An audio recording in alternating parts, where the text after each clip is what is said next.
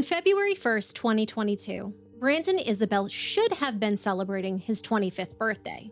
He and 27-year-old Danielle Hoyle welcomed their daughter, Kennedy, into the world just 2 days prior. The little girl was tiny, weighing just 6 pounds, but she was perfect. In her final Facebook post, Danielle wrote of her new baby, quote, "I've been waiting on them to bring her to me all morning," end quote. The parents lived in Memphis, Tennessee, although not together. Memphis is known for its culture, blues music, next-level barbecue, Graceland, and the world-famous Beale Street. But it's also known for being what some publications call the most dangerous city in America. With a population of over 628,000 people, Memphis has a crime rate that is 237% higher than the national average. Memphis has 7,913 crimes per 100,000 people, with an exceptionally high violent crime rate.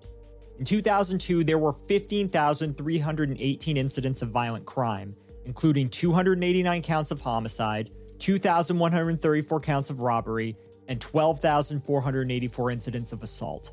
Danielle was born on April 16, 1994. She was a beautiful young woman who was well loved by her friends and family. For the past few years, she worked as a material handler at FedEx and was described as an extremely hard worker. According to coworkers, Danielle was often the first one unloading trucks and the last one to leave for the day. Brandon had been married and had a child before getting involved with Danielle, but separated from his son's mother in 2019. Danielle, too, had a daughter, Jariah, from a previous relationship who was around 9 years old at the time. But details of the couple's relationship are a bit hazy, especially if you delve deep into the rabbit hole that is social media. According to Danielle's Facebook account, she had been in a relationship with a man calling himself Cartel Nino since June 8th of 2021. This is not Brandon, so folks should stay off his Facebook page and withhold any accusations. Cartel Nino isn't his name at all, though. It is a moniker for 25-year-old Nernest Nesby, a member of the conservative Vice Lords Concrete Cartel Street Gang, who was doing time for federal racketeering, business and pharmacy robberies, as well as firearms and drug trafficking charges. Brandon, too, was involved in a love triangle. Although he was seeing Danielle and had a child with her, he had another girlfriend. Allegedly, she was unhappy that Danielle was pregnant with Brandon's child. At around 11:15 on the evening of February 1st, Patrol Officer Sutton with the Memphis Police Department was patrolling the secluded area of Sedgwick Street and East Levi Road looking for possible stolen vehicles. During his patrol, he came across a tan Chevy Cruze with Tennessee tags parked on the side of the road with the driver's side windows shot out. When the officer ran the tags in his database, they came back as belonging to one Danielle Hoyle. Officers were dispatched to her address on Windcrest Road, where loved ones advised the authorities they hadn't seen Danielle since she left the house earlier in the day with her 2-day-old daughter, Kennedy. While the officers were with the family, Officer Sutton discovered a dead woman with an apparent gunshot wound to the head just outside of the car. Although the woman matched the family's description of Danielle, there were a few questions left unanswered. Who would do this to a beautiful young mother? And where was Kennedy? Police zeroed in on Brandon Isabel as a possible suspect, and their suspicions were quickly confirmed. The man waived his rights and agreed to speak with the police, and he confessed everything. During questioning, he admitted to luring Danielle to Sedgwick Street and East Levi Road and shooting her in the head. Now, mind you, little Kennedy was in the back seat during this entire ordeal. If killing the mother of your child in cold blood wasn't monstrous enough, what Brandon did next was. The 22-year-old took Kennedy out of the back seat of Danielle's car while she was still in her car seat and placed her inside his. He then drove with his 2-day-old daughter to Island Park and the Upper Mud Island boat ramp and tossed her into the muddy waters of the Mississippi River. As the little girl clearly could not swim, she likely drowned within moments. Afterwards, he threw the gun used to shoot her mother into the river and discarded Kennedy's car seat next to a dumpster behind the Walmart on Elvis Presley Boulevard. Brandon Isabel was promptly arrested and charged with 2 counts of first-degree homicide in the perpetration of kidnapping, and tampering with evidence. He was not granted bond. Despite confessing what he had done, he later pled not guilty, claiming that police coerced him into providing a confession. The man charged with murdering 2 people last week, one of them a 2-day-old infant, went before a Shelby County judge this morning. 25-year-old Brandon Isbell says he's not guilty. Action News 5's Parker King joins us live now outside 201 Poplar with the latest on this case. Parker? And Joe, to remind folks, Isabel was the boyfriend of 27-year-old Danielle Hoyle and the father of newborn Kennedy Hoyle. But for many of the family members of the two in the courtroom this morning, this was their first time seeing Isabel in person, a first meeting that Danielle's mother, Kennedy's grandmother, will never forget. I just had to see the monster who did this to them. These were among the first words April Campbell said to Action News 5 outside Memphis criminal court this morning after the man charged with killing her daughter Danielle Hoyle and granddaughter Kennedy Hoyle stood before a judge. Campbell said she locked eyes with 25-year-old Brandon Isbell. I just called a blank stare. Why are you staring at me? Why are you not telling me what my babies are? Why are you not telling me I'm sorry? Despite admitting to the 2 murders to Memphis police, Isabel has issued a plea of not guilty. The affidavit from Memphis police this past Wednesday stated Isabel waived his rights and admitted to shooting Danielle in Whitehaven and throwing baby Kennedy into the Mississippi River. Isabel's attorney, Lauren Fuchs, says they will be conducting their own investigation in between court dates. The police are trained to get statements. So anytime that we have a situation like that, we need to see what led up to a statement being made and any admissions that may have come out of that statement. Meanwhile, the scene at North Mud Island is still actively looking for Kennedy's remains. As of last check, she has not been found. He should have just stayed gone.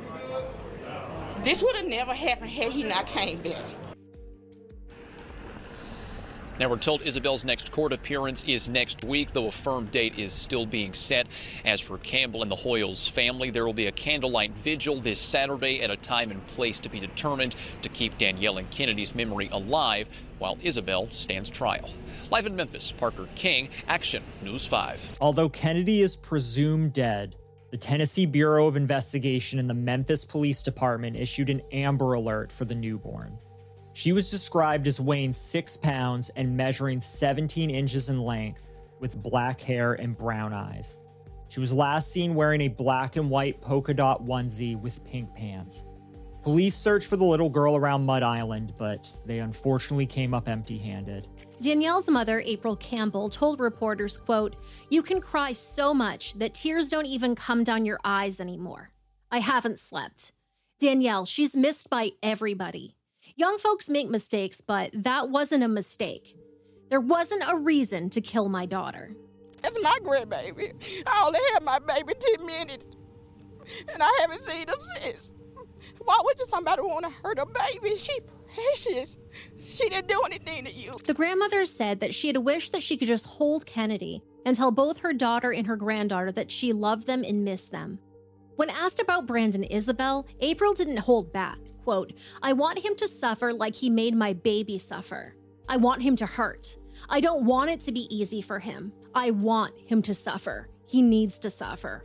Why would you hurt a baby?" End quote. I'm going to have to agree with April here. We try very hard to stay unbiased in the cases that we cover.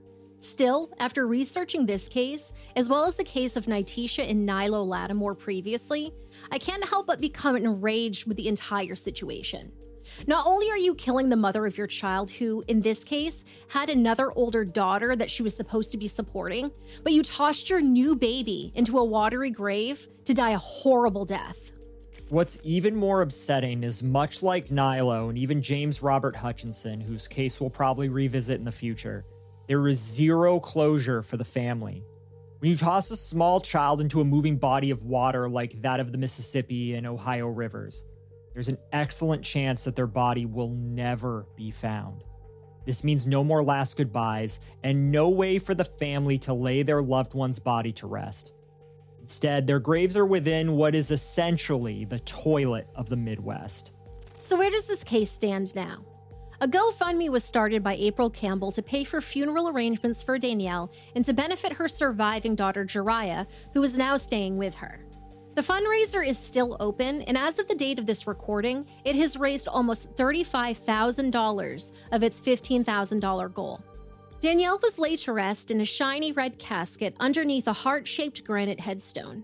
Both mother and daughter's names were inscribed, along with their picture and the phrase, "Forever in our hearts."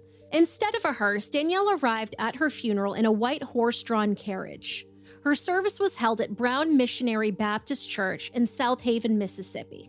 It's not over until God gets through. It is a short walk to the front of Brown Missionary Baptist, but certainly a difficult journey for Danielle and Kennedy Hoyle's loved ones as they were preparing to say their final goodbyes.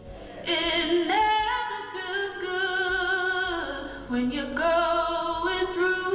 At just 27, Danielle lived a vibrant life, her family describes, so it is only fitting they donned her favorite vibrant color, red.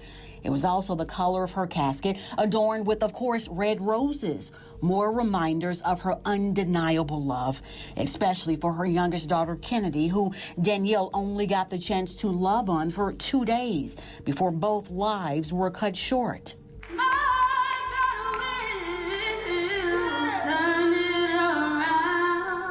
But on this day, it was all about celebrating the life this young mother lived.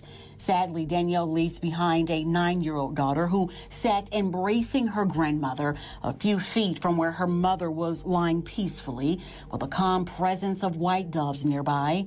It's a sense of calm Pastor Brian Bartlett also asked for while delivering the eulogy. Stop losing your life over nonsense. This is nonsense. However, words to describe the hurt were hard to come by when Danielle's best friend, Tashina Hill, tried to explain the heartache she continues wrestling with. I had just talked to her right when she got out the hospital.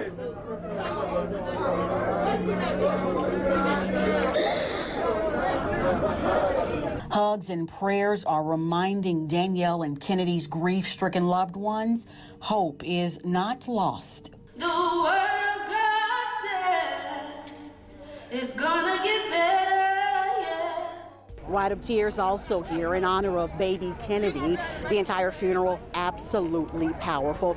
Even as they get ready to head to the burial ground, it is their moment to say their final goodbyes to both a mother and daughter.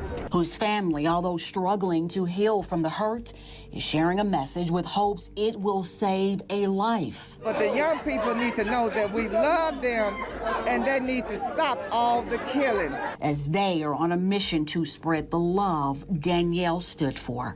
Reporting in South Haven, Jarita Patterson, WREG, News Channel 3. As of the date of this recording, Brandon Isabel's case has not gone to trial. For April Campbell's Facebook group, court has been reset to July 10th of 2023. As his court date has changed a few times, we will watch for updates as they become available. The Memphis Police Department and the Tennessee Bureau of Investigation are still seeking information concerning Kennedy's whereabouts, as the little girl has still yet to be recovered. Let's hope they do find her body, so that mother and daughter can finally be reunited.